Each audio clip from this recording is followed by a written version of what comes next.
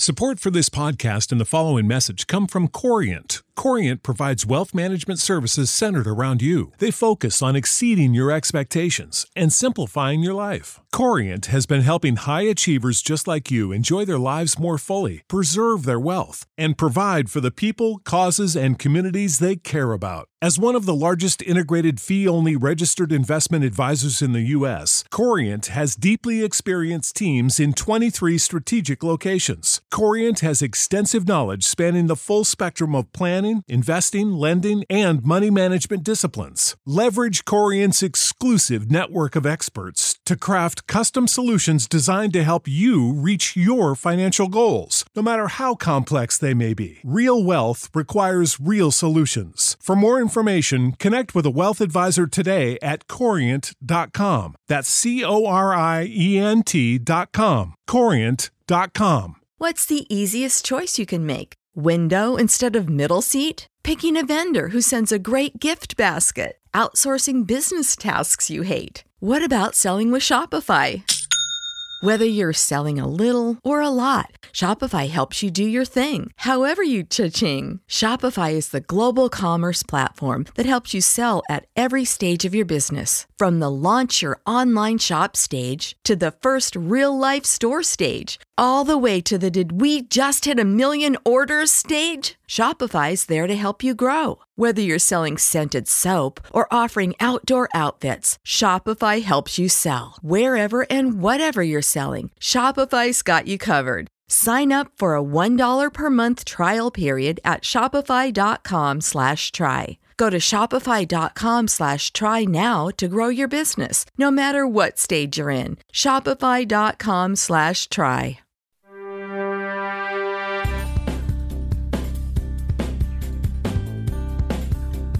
Welcome to Tell Me a Story I Don't Know, captivating and revealing interviews with top sports personalities and their connections to Chicago.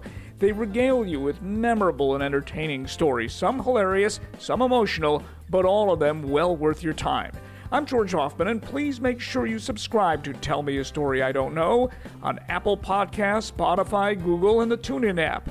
Tell Me a Story I Don't Know is sponsored by Vienna Beef, makers of Chicago's hot dog and a Chicago institution since 1893. Find them at viennabeef.com. And by the Paulina Market, Chicago's premier purveyors of fine meats and so much more since 1949. Find them at paulinamarket.com.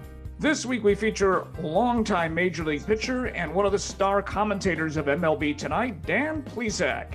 When I started doing Cubs pre- and post-game show, the then director of programming there, Joe Riley, gave me the greatest advice ever.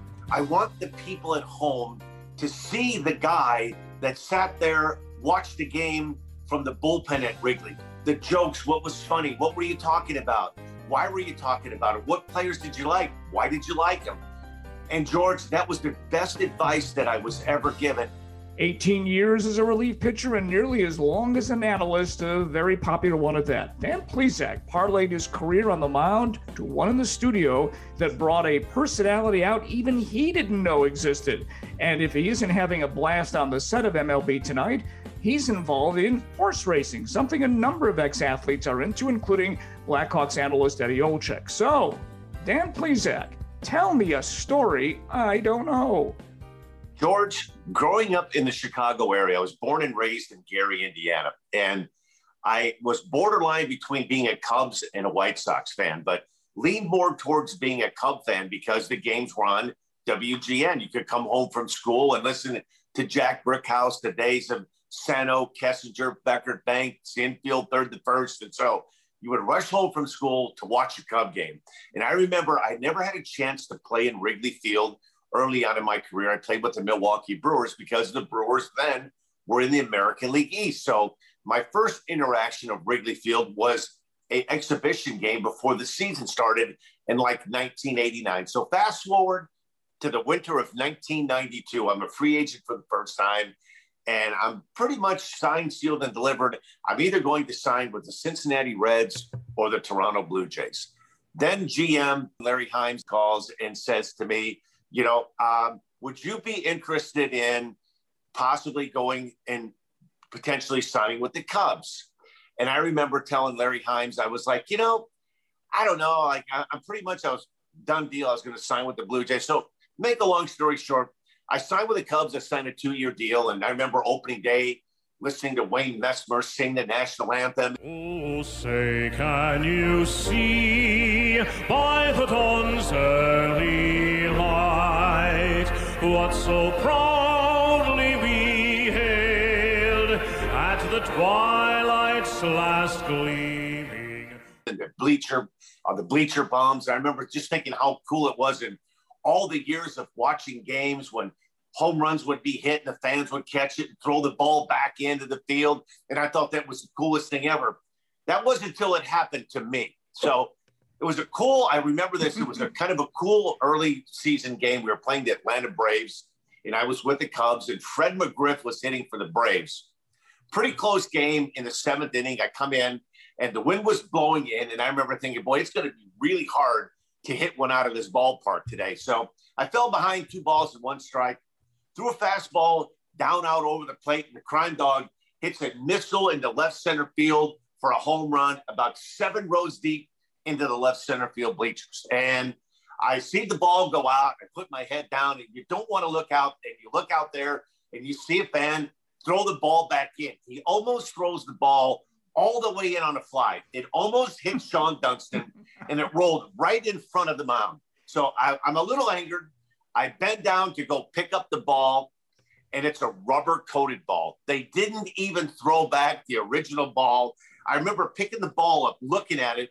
It was like one of those beat-up old rubber balls in the backyard, and I threw it in by the dugout to the ball guy, and I thought to myself, I never in a million years ever assumed that a home run, that the fan would throw back a ball that wasn't the actual ball. So that was my first education into the bleacher bums is, be careful, because if you give one up, they're going to throw it back, but they may not throw the right ball back. Hey, that had to be an insult to you. First of all, the ball is rolling to you. Second of all, it isn't the same ball. It was. And I remember I could see it like it was yesterday, this long arc throw, and I saw the ball coming in, and I almost wanted to scream to Sean Dunston, like, hey, look out.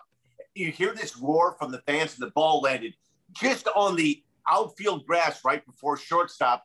It hit the dirt and it rolled almost George, literally 5 feet from the mound. And I went to pick it up. And as angry as I was, I had to chuckle because I got played. It wasn't the real ball. I want to start with the present and MLB Tonight, where you've been a fixture now since 2009. Tell me if I'm wrong, but it appears that you not only enjoy it, Dan, you have a great deal of fun doing it. George, I do. The most difficult thing for me when I left Comcast Chicago, I was doing Cubs pre and post game for the better part of 4 seasons. The MLB Network started, they flew me out for an audition, and all of a sudden my life changed. I moved out to New Jersey, and the most difficult thing that I had to come to grips with was to let my personality come out. I was on a national level, and it was rather intimidating working with Harold Reynolds and John Smoltz, Pedro Martinez, Jim Thome, Joe McGrain, Matt Vasgersian. And I really wasn't that well known. Like in the Midwest area, I was in Chicago, Milwaukee, Cubs pre and post game, great. But on the national level, I wasn't that well known. And I had a really difficult time the first 2 years understanding that the viewer at home, it doesn't always have to be about X's and O's. It has to be that I want to explain something that a pitcher does. You can be very scientific. You can talk X's and O's, and you can talk about the inverted W and landing and throwing across your body. But the average fan at home really doesn't understand what that info is. And I try to tell myself every day that I'm on the air that if I'm explaining something, I'm explaining it to my mom at home that's listening. She doesn't understand the mechanics of pitching. But if I can provide her of something that I'm watching and describing, and my mom can understand it, or my brother can understand it, and they can go, wow, I really learned something. And along the way, do it with a smile on your face. The toughest thing for me, George, was I felt like for a while that I didn't want to come across as a goofball. I wanted to come across as when something was funny, have a great time with it. Throwing this at bat. 3-2 breaking ball. Jerry Blevins throw it. Now you don't sit on the breaking ball. You look fastball. Fastball, lock him up, Blevins. Let's see if you can lock him up with a fastball. I love it when I'm right. I hate when you're. Oh! Hey, That's why we do this. We got to bring that back pitch by pitch. Jerry Blevins. I love you, Jerry Blevins.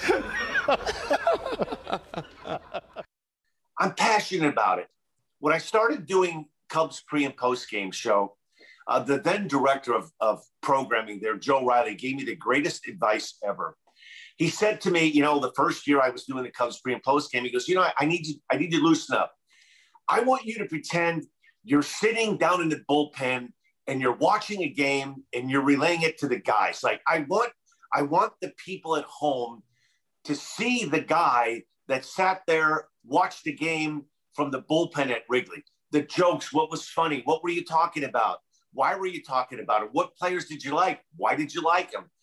And George, that was the best advice that I was ever given. And after about a year at MLB Network, I started to go like, okay, I have to do that. I have to do what Joe Riley told me to do. I have to bring the game to people at home through the way I see it. So in other words, this personality was always there. You just didn't know it? Yes. He was there. He was there. And anybody that played with me in any of the stops in Milwaukee, Chicago, Toronto, Arizona, Pittsburgh will tell you, what a funny guy. He told jokes and he had a great time. But that part of me didn't come out in TV for a couple of seasons because I wasn't comfortable being that guy in front of a camera. I'll bet there are very few people who know this, but you didn't serve a single day on the disabled list during your 18-year big league career, which I find pretty amazing. However, Dan, you were on the DL during your stint with MLB Tonight. So tell me a story I don't know. What happened the night you returned? Oh, well, I'll tell you what happened the night I returned. Of all things, George, I fell and broke my hip playing golf. Yes. I was playing golf in Westchester, New York. It was the first hole. It was a par 5. I hit a great drive, and my second shot was I was on a slant of a hill. I take a swing, and we were the first group out in the morning. I take a swing, my back foot gives out, and I'm going to fall backwards. I'm going to fall back and land on my can, or I'm going to fall backwards on a hill. I try to catch my balance. My feet get tangled. I fall right down on my left knee, flip over, get up, and I am covered in dirt. I fell in kind of a mud, grassy area. I got up and I started walking, and I was like, wow, I have never felt this kind of pain in my life.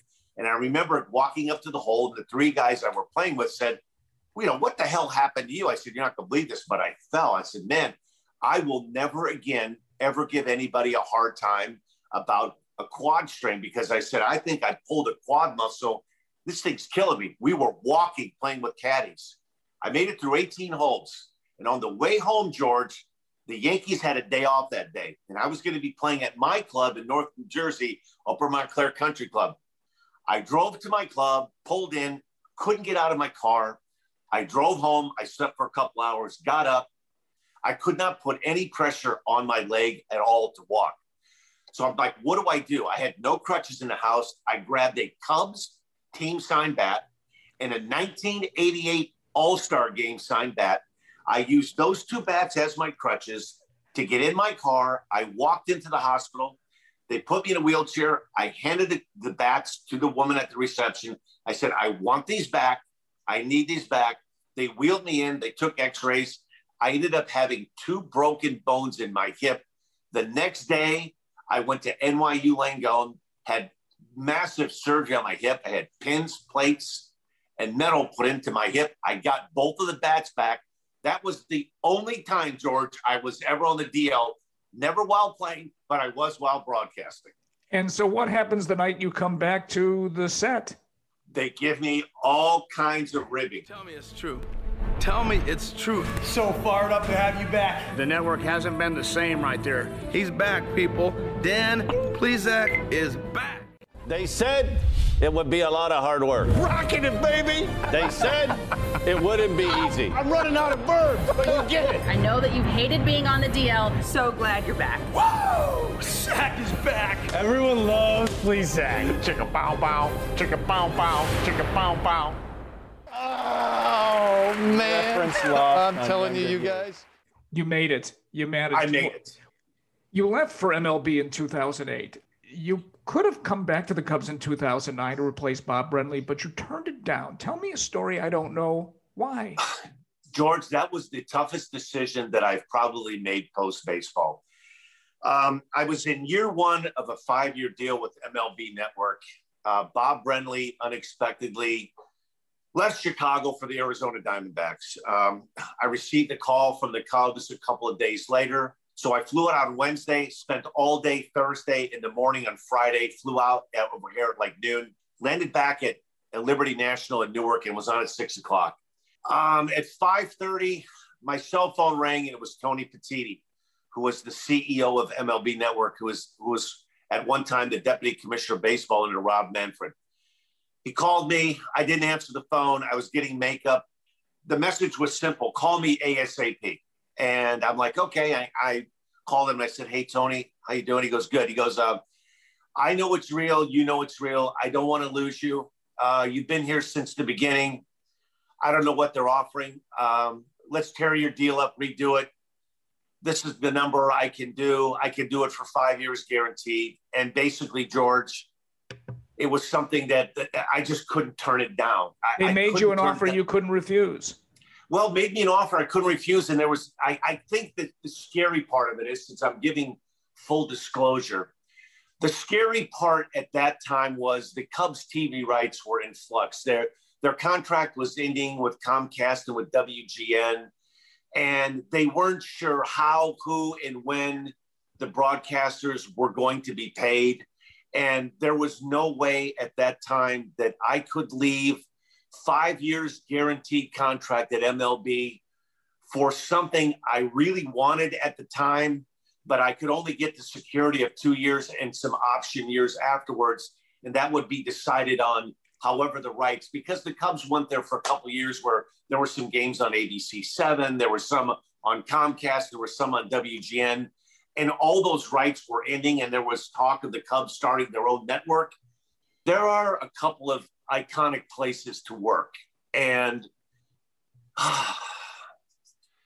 Wrigley Field is one of those places. And I didn't grow up a Cub fan. I grew up a White Sox fan, born in Gary, Indiana. My first game I ever went to as a kid, I went to a White Sox Oakland A's game. And all I remember were the handlebar mustaches, Raleigh Fingers, Sal Bando, Gene Tennis, Joe Rudy. And Bill Melton was my favorite player as a kid. And I was everything White Sox. In my neighborhood where I grew up in Gary, you were one or the other. You were either a Cub fan or a White Sox fan. And I was all things White Sox. I was Bill Melton, Harold Baines, Carlton Fisk, Ron Kittle, you name it, I was all things White Sox. I signed with the Cubs as a free agent in 1993, and I got goosebumps every day for 2 years because I didn't think I would like it, because I was programmed not to like the Cubs as a kid. And playing for the Cubs, I didn't realize what a special place it was to play until I played there and until I left. The break-even pitch.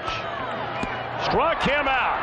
And Plesac comes into Fan Castilla. He wants that baseball from Mark Perrin, and he is some kind of fired up. I've done a lot of cool things, but I was working for MLB Network. In October of 2016, they sent Robert Flores and I to Wrigley to cover the National League Championship Series against the Dodgers. And I remember standing by Chicago's finest on two horses above the left field foul pole because they wouldn't let us have our set on the field. So we were doing a live hit, Robert Flores and I, from the left field. And with 2 outs, it was a ground ball hit, double play, game over. The Cubs were going to the World Series. And I remember standing, looking at that field from the left field foul line, looking down. I was standing right next to the foul pole, next to 2 Chicago police officers on their horse. And the echo of the fans singing "Go Cubs Go." To this day, it makes the hair on the back of my neck stand up. And it almost, like, if you love baseball like I do, there are these moments that grab you and make you understand, one, why you fell in love with the sport, two, why you never stopped loving it, and three, it made me understand the generations of Cub fans. You can't understand it, and I couldn't have understood it until I played there in 1993 and 94, of the generations of frustration and Bartman and disappointments and getting close, and 69, the Black Cat, Shea Stadium, all the things wrapped up in one. To see that double play turn and that the singing of "Go Cubs Go" was one of the most moving experiences in my life, because I don't think I would have fully understand the magnitude of that if I didn't play for the Cubs and understand what that meant to so many people to finally get a chance, fathers and grandfathers and great-grandfathers and grandmothers and sons and daughters, to actually see the Cubs in a World Series. It was one of the most amazing nights ever for me on the corner of Clark and Edison. You know, it's funny because I'm going to relate a story just about exactly the same, because I was a reporter then and they allowed us on the field. I don't know, it was maybe 10, 12 minutes after it was done. So I'm walking out to center field and there's this celebration, and I stopped dead in my tracks, Dan, because I understand I have been to the old Chicago Stadium when it was noisy and raucous, to the United Center when it was the same thing, when Paul Konerko hit the grand slam of the World Series at what was then U.S. Cellular Field. Never had I heard a crowd louder than the night the Cubs won the pennant. Now that's outside. I said to myself, wow, I didn't realize it could get this loud. And it was an amazing night for me, as it was for you, in just hearing all these people and how loud they could be on the field. I finally understood what it was like for a player, maybe in a great play, to hear the crowd. It was amazing. George, that is exactly the feeling that you get when you get the last out of the ninth inning at home in a big game, whether it's in Milwaukee or wherever, and you hear that rush and that roar. And that night was the most magical night that I could ever remember in baseball. And I'd even throw a pitch. I had no skin in the game, being a former Cub for 2 years. That night to me was magical. And I think about that night, and it's one of the cool things. Like, as a fan growing up, the White Sox finally win a World Series. And as a guy who pitched for the Cubs, they finally win a World Series. What was that like for you personally? I think the coolest part was my family, my dad, my grandfather, all of my cousins, diehard White Sox fans. And in 2005, I remember my uncles and everyone just like they were on cloud nine. And this was the first time in a while that the White Sox, when they had the parade, the World Series parade, that it was it was like the light was finally shining on the South Side. And the Cubs were an easy organization to like and to love. Day games, the whole 9 yards. And the White Sox were always kind of the forgotten team in Chicago. And it was so cool to see them finally get their due. Tying run at second, 2 out. Palmeiro over the head of Jenks. Uribe charges, throws, out! And the White Sox have won the World Series. And then when the Cubs won that in 2016, the coolest part for me was when you grow up in the Midwest like I did, and I was working here in the Northeast, people don't understand the magnitude of how powerful that Cub brand is. The Cubs are the Yankees of the Midwest. The Cubs are the Dodgers of the West.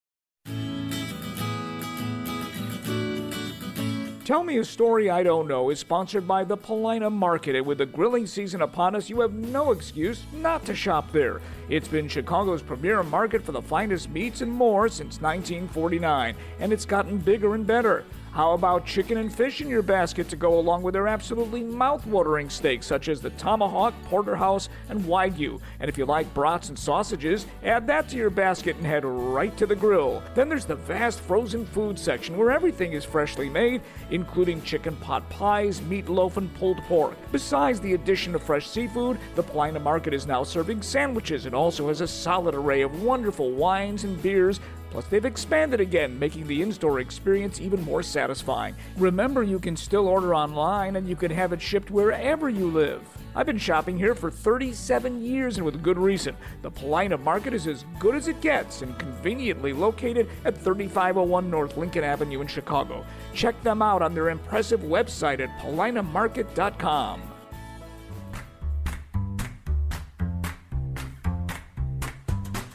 The easiest way to hear more great guests on Tell Me a Story I Don't Know is to follow me on social media at George Ofman. That's OFMAN, just one F, on Twitter, Facebook, and Instagram. And please subscribe to this podcast on Apple Podcasts, Spotify, and the free TuneIn app, and wherever you get your podcasts. We return with Dan Plesac on Tell Me a Story I Don't Know.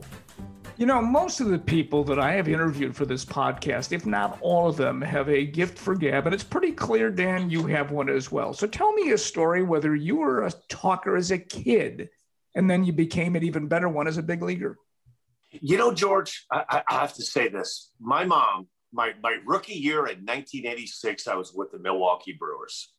And in the offseason of 1986, you know, I never had braces as a kid, and my front teeth were a little crooked, my 4 front teeth. And my mom said to me, you know what you should do? You should really get braces and get your teeth fixed, because I really think that when you're done playing baseball, you're going to have a career in broadcasting. I remember I said, no, broadcasting? I said, there's no way in hell I'm ever going to be a broadcaster. She really told you know what I'm going to do? I'm going to, yes. So 1987, go to spring training. John Counsell, who is Craig Counsell's father, the manager of the Brewers. John Counsell was in charge of public relations for the Brewers. He came up to me and says, hey, I've had a crazy request. Would you be interested in being the spokesman for the state of Wisconsin Orthodontic Society? And I said, what do you mean? He goes, they're looking for somebody to be a spokesperson. What they would do is you'd get free orthodontics, but you'd have to do like some plugs, like some PSAs, maybe do some posters, do a couple of signings, go to a couple of offices. Would you be willing to do it? And I thought, yeah, why not? Right? So it's crazy that I ended up doing that, had braces put on in 1987, my second year in the big leagues. And if it wasn't for my mother telling me, like, you really need to get your teeth fixed because someday you're going to be on TV doing broadcasting, I would have never believed it. But that's a fact, and that's exactly what happened. But I always enjoyed the media. I was never shy about talking about games like before and after a game. But I really didn't think I would get into media, particularly when I was done after my 18 years, my last year with the Phillies in 2003. I was so done, so tired. I took a year off, and then Joe Riley from Comcast Sportsnet Chicago contacted me about doing Cubs pre and post game. And it's a funny story, George. This is a fact. I was initially hired to do White Sox pre and post game, but Bill Melton, they were going to make some changes and decided that Bill Melton was going to do the pre and post game, and Brian McRae was going to do the Cubs pre and post game, and he ended up backing out of it. So instead of me doing the White Sox pre and post, I did the Cubs pre and post. That's how that happened. It was totally by accident. You know, not many pitchers are relievers their entire careers. And that was the case for you, 18 years as a reliever. So tell me a story I don't know of it simply working out that way, or whether your goal was to be a starter. George, I never pitched a game of relief in the minor leagues in all of my years. I made the team in 1986 with Milwaukee. George Bamberger was the manager. I made the team as the 5th starter. We started the month of April, and on opening day, we opened up my first day in the big leagues. I'll never forget it. We opened up against the White Sox. And I remember because Mike Ditka threw out the first pitch because the Bears had just won the Super Bowl in January. They tell me that they're going to keep me in the bullpen for the first 2 weeks because we had every off day. Every Monday was a day off. So we played Monday in Old Comiskey. We're off Tuesday. Played Wednesday and Thursday in Comiskey. Went to New York Friday, Saturday, Sunday. I warmed up on opening day. Teddy Higuera was the winning pitcher. We were up by quite a few runs. I got up to maybe pitch. Nervous as hell, didn't get in. Day off on Tuesday, didn't pitch Wednesday or Thursday. We went to New York on Friday. Played the Yankees on Friday night. I got in my first big league game. Bases loaded, 1 out, 7th inning, struck out Mike Pagliarulo. Went home 5 days later in the home opener. I pitched 4 scoreless innings. 6th, 7th, 8th, and 9th inning. 12 up, 12 down against the Yankees. We scored 2 runs in the bottom of the 9th inning and won the game. After the game, I pitched 4 innings in relief. I walk in after the game. I'm feeling good about myself. Like, okay, I'm stretched out now. George Bamberger calls me in the office and he sits me down. He says, "Kid, I'm going to tell you something. You're going to be our Dave Righetti. We're going to keep you in the bullpen. I want you to forget about that changeup. I want you to use fastball, slider. We're going to keep you in the bullpen the rest of the year. I'm going to take care of you. I won't pitch you 2-3 days in a row." And I remember George walking out of that office devastated. I didn't want to be a reliever. Nobody did then. And I will say this, George Bamberger made my career. He took care of me my rookie year, didn't overwork me, didn't abuse me. And if it weren't for George Bamberger, I would have never played 18 years because there is no way in hell I would have lasted 18 years being a starting pitcher. It was the best thing, even though I thought it was the worst thing at the time. In April of 1986, I was disappointed. By May 1st, I was glad. A year later, I was in my first of 3 All-Star games. From the Milwaukee Brewers, pitcher Dan Plesac. I'm going to tell you something. I would have played in 1 All-Star game if I was a starter. I was very lucky. So was there one particular game you remember as a reliever that just simply stands out? Yeah. Good and bad? You want one of these? I'll take them both. I'll give you bad first. 1989, I was with Milwaukee. We were a game out of the, there was no wild card in 1989. You either won the division or you were going home. We were in Baltimore playing the Orioles, and we were a game and a half out of first place with about maybe 5 days left in the season. We have a 1-run lead going into the 9th inning against the Orioles. Look up on the scoreboard. The Blue Jays were in first place. They had lost. So if we win this game, we're going to be a half a game out of first with a week to go. I came into a game, got the first 2 guys out of the inning. I walked a guy with 2 outs, and Mickey Tettleton came up. I threw a 1-2 hanging slider to Mickey Tettleton that he hit at about 590 feet, right over the top of the fair pole or foul pole, whatever you want to call it. And I'm thinking, I'm going, please go foul, please go foul, please go foul. Couldn't tell if it was fair or foul. Durwood Merrill was the home plate umpire. He comes outside at first, but comes up, jumps outside of home plate, and he yells, "Foul, it's foul." And I'm like, took a deep breath because I wasn't sure, George, if it was fair or foul. If he'd have called it fair, I couldn't even complain. It was so high over the foul pole that you couldn't tell if it was or wasn't. So I was like, whoo, did I dodge a bullet? Next pitch, George threw another slider. He hit about 450 feet in the right center field gap for a home run to win the game. I felt like I dodged the bullet. And then like literally 30 seconds later, I threw up a 2-run home run. We lose the game. We end up losing the East. I'm not saying we would have won the East, but if we were a half a game back with a week to go, we'd have put more pressure on the Blue Jays. That's one I'll never forget. Good one that I'll never forget, 1988 All-Star game. When you play for Milwaukee, you're not on the game of the week on NBC. That was a big thing. Like if you were the NBC game of the week, you were big, like Tony Kubek, Bob Costas. So 1988, I make the All-Star team. And we're playing 3 days against the Minnesota Twins, Friday, Saturday, Sunday before the All-Star break. I come in and get 3 saves, Friday, Saturday, Sunday against the Minnesota Twins. And the only reason I remember this, I had to fly in a charter with the Twins because Tom Kelly was the manager because the Twins won the World Series in 87. So the manager of the 87 team is the manager of the All-Star team. So Tom Kelly and his coaching staff, I go on the Twins charter. Tom Kelly, the coaches, Gary Gaetti, Kirby Puckett, Frank Viola, we're all on a plane. I walk on a plane. I just saved 3 games. Paul Maurer and I walk onto the Twins charter to go to Cincinnati. And they're giving it a hard time, booing, hey, you're on the wrong plane. What are you guys doing here? So we have a meeting the day of the All-Star game. Tom Kelly comes up to me. He says, listen, I know you're having a monster season, but he said, in all honesty, man, I think I'm going to give the ball to Eck in the 9th. I said, hey, I had no problems. You can, that's great. So he goes, but I just want you to know Darryl Strawberry's your guy. So if he's in, so be ready from the 7th inning on. Strawberry's in, he's your guy. I'm like, okay. So George, I'm warming up in the 8th inning. 2 outs, Strawberry's on deck circle. Ground ball hit to Don Mattingly, who doesn't boot it. He never boots the ball, right? Willie McGee, ground ball, Don Mattingly on the turf in Cincinnati at Old Riverfront. Hits off the heel of his glove, it bounces away. I come in the game to get Darryl Strawberry. All Tom Kelly told me when he handed me the ball was, listen, like I told you in the meeting, he's a real good low ball hitter. Just throw a ball, just elevate your fastball, nothing but heaters at the belt, you'll blow him away. I'm like, okay, you got it, Tom. George, the first 2 pitches were where I wasn't supposed to throw them. Knee high right down the middle where Strawberry likes him. He swifts strike 1, whiffs strike 2. And the next one, I'm thinking, I want to throw this one like neck high as hard as I could throw it. And I think it was the hardest ball I threw in my 18 years.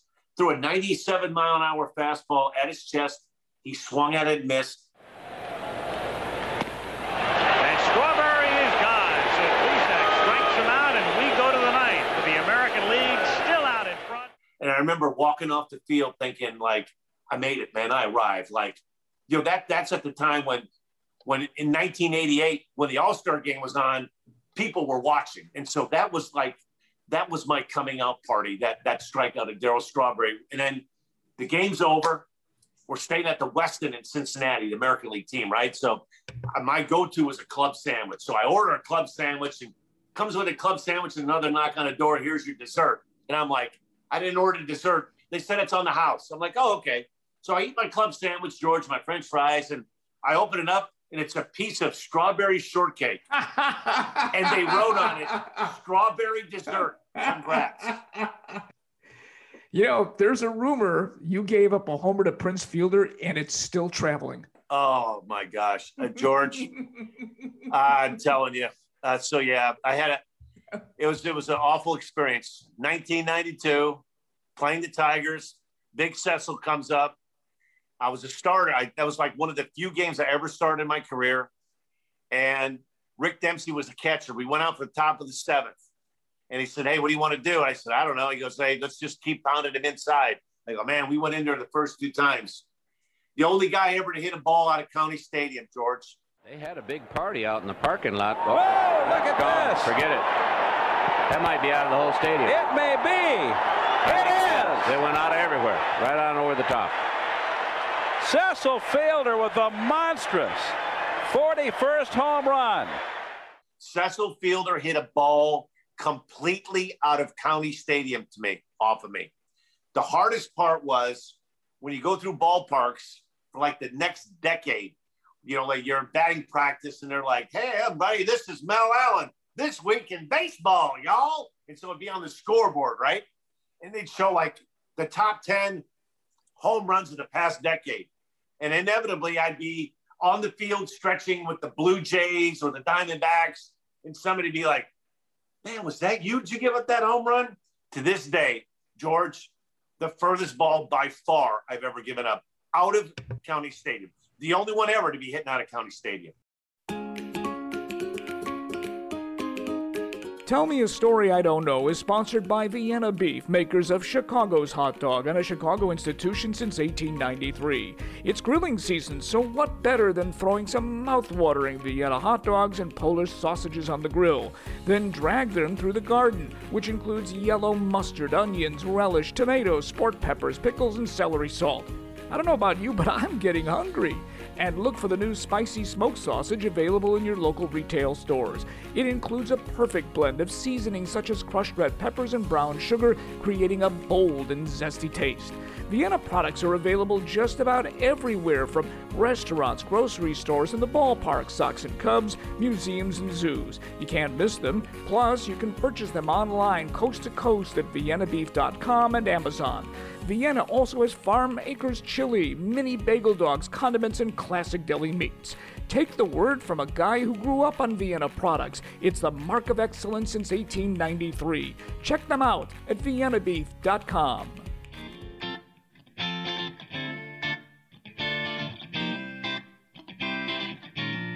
Your nephew, Zach Plesac, pitches for the Indians and was involved in a situation in 2020 here in Chicago.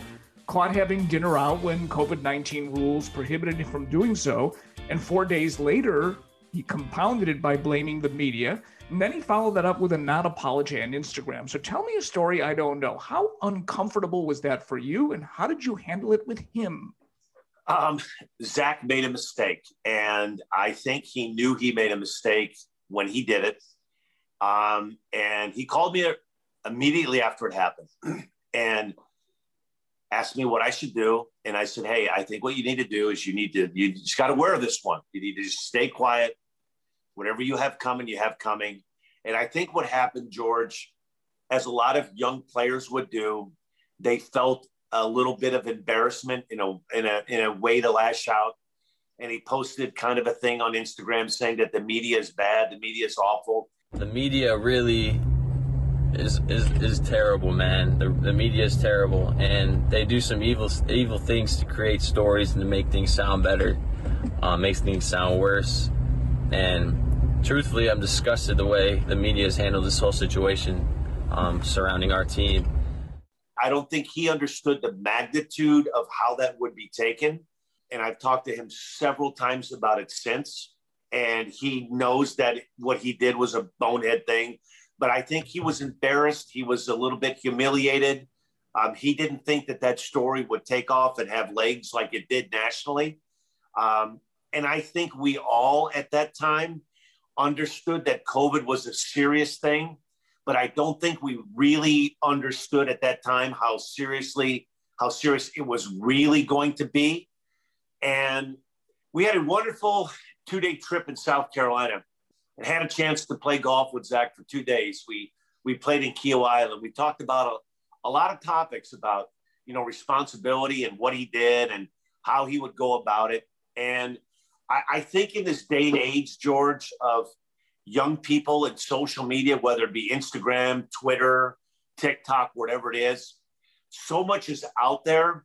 And I think sometimes that young people don't understand that, like Instagram, Twitter, Facebook, all that stuff, that it's the same as standing at a post-game microphone. It's out there. And whether you think you're only reaching your followers or younger people, it's not the case. And I think it's a lesson that he needed to learn. He'll be better for it. And he felt terrible for what he did. At the time he lashed out because he was probably embarrassed, humiliated. But I know that he understands that what he did was wrong. And I would be surprised if it happened again. You grew up in Crown Point, Indiana. Of course, he did as well. It's about, 50 miles from Chicago. Tell me what life was like then, because you were a pretty good athlete in more than one sport. Yeah, the funny part, George, was I had signed a letter of intent. I was going to NC State University to play basketball. Senior year of high school, baseball coach at Crown Point High School, Dick Webb, his nickname is Curly, came up to me and said, hey, I know you like playing first base and outfield. Why don't you pitch? I go, Mr. Webb, I did that from 8th grade, 8 years old till junior. And I'm like, I don't know. I go, I pitched so much in Little League and Senior League. I never threw a game, George. After my freshman year in high school, I never pitched an inning. Sophomore, junior year, I played first base and outfield. So he convinced me to go ahead and hey, we don't have any pitchers. We need somebody. I'm like, all right, I'll do it. One game turned into 2, turned into 15 strikeouts, turned into 18. Turned into a perfect game, turned into a no-hitter. The next thing I know, it's the middle of April, early May, and I'm pitching games at Crown Point High School, and there's like 50 scouts. Every team was there, guys sitting behind the screen with a radar gun, holding those guns. The next thing you know, I'm the 42nd player taken in the draft by the St. Louis Cardinals. George, I don't know a thing about baseball. I had no teaching. I had no schooling. I had no prep. I threw a fastball, and to this day, I laugh because I look at an article in the Post-Tribune, which is the local paper in Northwest Indiana, and the writer asked me what my repertoire was. And I said, well, right now, I throw a fastball, and my off-speed pitch is a knuckleball. And I'm not kidding you. I was fastball, knuckleball. I got drafted. I was a 42nd player taken in the 1980 draft. I was offered $25,000 by the Cardinals. And I remember thinking, there's no way in hell I'm going to sign for $25,000. That was a lot of money in 1980. So the first round pick, Don Collins, they told me, I had found out through an agent that Don Collins signed for $55,000. So Del Maxfield was the general manager of the Cardinals. Eventually, getting into about the middle of July, calls me, Del Maxfield called my parents and said, okay, listen, we're not fooling around. We want to get him signed. What will it take? And I said, $55,000 and the incentive bonus, which is another $7,500. If you get the AA ball, you get $2,000. You get the AAA, you get $2,000. If you make the majors, you get another $3,500. So you make $7,500. So about a week before I'm going to roll at NC State, they call my bluff. And Del Maxwell calls me and says, okay, kid, what will it take? I said, 55 in the incentive bonus. He says, deal. We'll have a guy there tomorrow. I'm about shit my pants, George. So I don't even know what I'm doing. I don't even like baseball. I can't say I don't like it. I don't even know what the hell I'm doing. I'm throwing fastball, knuckleball. I have no training in mechanics, pitching, delivery, anything. So the scout, Mo Mazzelli, drives from St. Louis to my house, and he knocks on the door. And my mom said, you've got to tell him, I didn't sleep the night before. And I told my mom, I'm like, I don't really know if I like baseball. Like, I don't know if this is for me. Like, Mo Mazzelli walked in the door with Del Maxwell. They sat at my kitchen table. They had a briefcase. They put the briefcase out. And Mo Mazzelli said, we're happy to have you in the organization. You seem a little disappointed. And I said, it's not for me. I said, I don't even know what I'm doing. And he said, wait, stop it. He goes, that's why we drafted you. You're not going to throw a knuckleball. We're going to teach you curveball. We're going to teach you changeup. We like the raw skills. We want you. You let us make you. You sign with us. We'll send you to Johnson City, Tennessee. You'll get started in your pro career. You have what you can't teach. You throw hard. You're left-handed. We'll put this piece of the puzzle together for you. And I just told him, I just said, I can't. It's not the right time. And he was really disappointed. He walked out the door about an hour later. They tried to convince me to sign.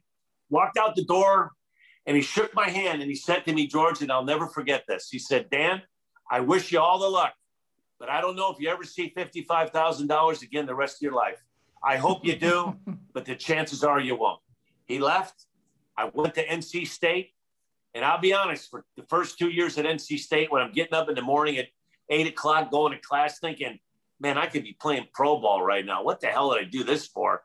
But I rolled the dice, and I was drafted in the first round. I was the 26th player overall in the 1983 draft with Milwaukee, and I signed for $75,000 with Milwaukee 3 years later. You and I share a few things in common. One of them is harness racing. I remember the very first time I saw a race. It's my sophomore year of high school when my late friend Ronnie Stroll and his dad took me to Washington Park. And if you remember, it had a long stretch. Well, I knew nothing. Oh, yeah. I knew nothing about harness racing. But my friend said, here, give me $1 and I'm going to bet a 17-1 shot. Dan, I remember the name of the horse to this day, Mary Kiwi, and it won. I was thrilled. Then in college, I covered the Hamiltonian, where I would be around the barn for a whole week before the race, met guys like Stanley Dancer and Billy Houghton. You, on the other hand, became a trainer and have been so for decades. So tell me a story I don't know about your love for the sport, how you got into it, and how you're doing with it now. Love of the sport started with me when I was probably 6 years old. My grandfather had a farm in Crown Point, Indiana. I was born and raised in Gary. And the first horse, my dad, my grandfather, my uncle had a mare named Wingate Ann. And she got hurt racing, didn't know what to do with her. And my dad said, do you mind if we work a deal out and we breed her? So they bred her. They bred her to a stallion named Samson Direct. And the little horse's name, it was a little colt. He was born. We didn't know what to name him. My brother Ron at the time, I was probably 6 or 7. My brother Ron was 4 or 5. And he couldn't say horse. He called it Hoey. So we went out to see this little colt, and my brother Ron would say, hey, look at that little baby Hoey. So we named the horse Baby Hoey, Hoey. And as it is with horse racing, usually the first one is the one that does well, and the horse bug bites. And when the horse bug bites, you are bit and bit for life. Baby Hoey was the beginning of a love affair that I've had with those animals since I was like 5 or 6 years old. And my whole goal was, while I was playing, is someday I wanted to train harness horses. And 1993, 94, after I signed with the Cubs, my grandfather was getting up to the years. And I told him, if you ever want to sell, I want to buy the property. And when my grandfather passed in 1995, I built a training track, 2 barns, and I retired in 2003. From 2003 to the day I flew out to New Jersey in 2009, I trained harness horses. And I can honestly tell you, it was without a doubt the most fun I've had as an adult, like learning a new trade. Like I owned horses forever. I mean, I owned horses when I was playing. I would say from 1989 to 1992, I probably owned between 25 and 30 horses every year. Had them racing in Toronto, Chicago, the Meadowlands, and in Pittsburgh. I had them all over the place. And when I retired in 2003, I decided, okay, this is what I wanted to do. And I had more fun, George. I bought my first 2 yearlings at a sale. It's now that the farm is no longer exists, called Cottonwood Farm in Big Rock, Illinois. And I went to a sale and I bought 2 horses, 2 inexpensive yearlings. One of them was named Dr. McStamey. The other one was unnamed, and I changed his name to Ronnie Woo Woo. Yes, after Ronnie Woo. So I bought these 2 horses, and they were going to be my guinea pigs. They were going to be my start, right? Inexpensive. Dr. McStamey cost $5,000. Ronnie Woo Woo cost $4,000. Both of them made the races. Ronnie Woo Woo, December 26, 2007, made his debut as a 2-year-old in a maiden race at Balmoral Park. And I remember taking him in the truck and trailer, and how many people that night in the paddock kept going, Cubs, woo, Cubs, woo, Cubs, woo. Ronnie Woo Woo was like the horse for the people, right? And everybody got a kick, and they all knew that I played, and all the Cub fans and people wanted to come and see what he looked like. George, he was about as big as a cell phone, but he was all heart. And his first race ever, he won at Balmoral Park. And it was one of the highlights. I had more fun with that horse. I just loved it. I end all of these interviews, Dan, with this final question. If not for baseball, if not for sports, what would you have been? I probably would have been a horse trainer and or teacher / coach someplace. That's probably what I would have done. Would probably have, let's just say it didn't work out. I went to NC State, got my degree, probably would have coached or done something in the equine business. But yeah, it's been a wonderful life. I don't know what I would do without baseball. I know this, the game's been good to me, and every day I pinch myself, and every day I think about standing next to that flagpole in 2016 and enjoying that with the Cubs and getting paid to do it. It's been a pretty wonderful ride. Thank you, Dan Plesac, for telling me a story I don't know. My thanks to Fox Sports, WGN Sports, ABC Sports, the MLB Network, and Zach Plesac for those wonderful highlights. And big thanks to TJ Reeves, who worked diligently behind the scenes to put this podcast on the map. Will Hatzel, whose deft editing makes this podcast sound a whole lot better, and TT Schinken, whose graphics are an artistic delight. And thanks again to our sponsors, the Vienna Beef Company and the Paulina Market, for their generous support. Join me next time for another episode of Tell Me a Story I Don't Know. I'm George Hoffman, and that's all she wrote.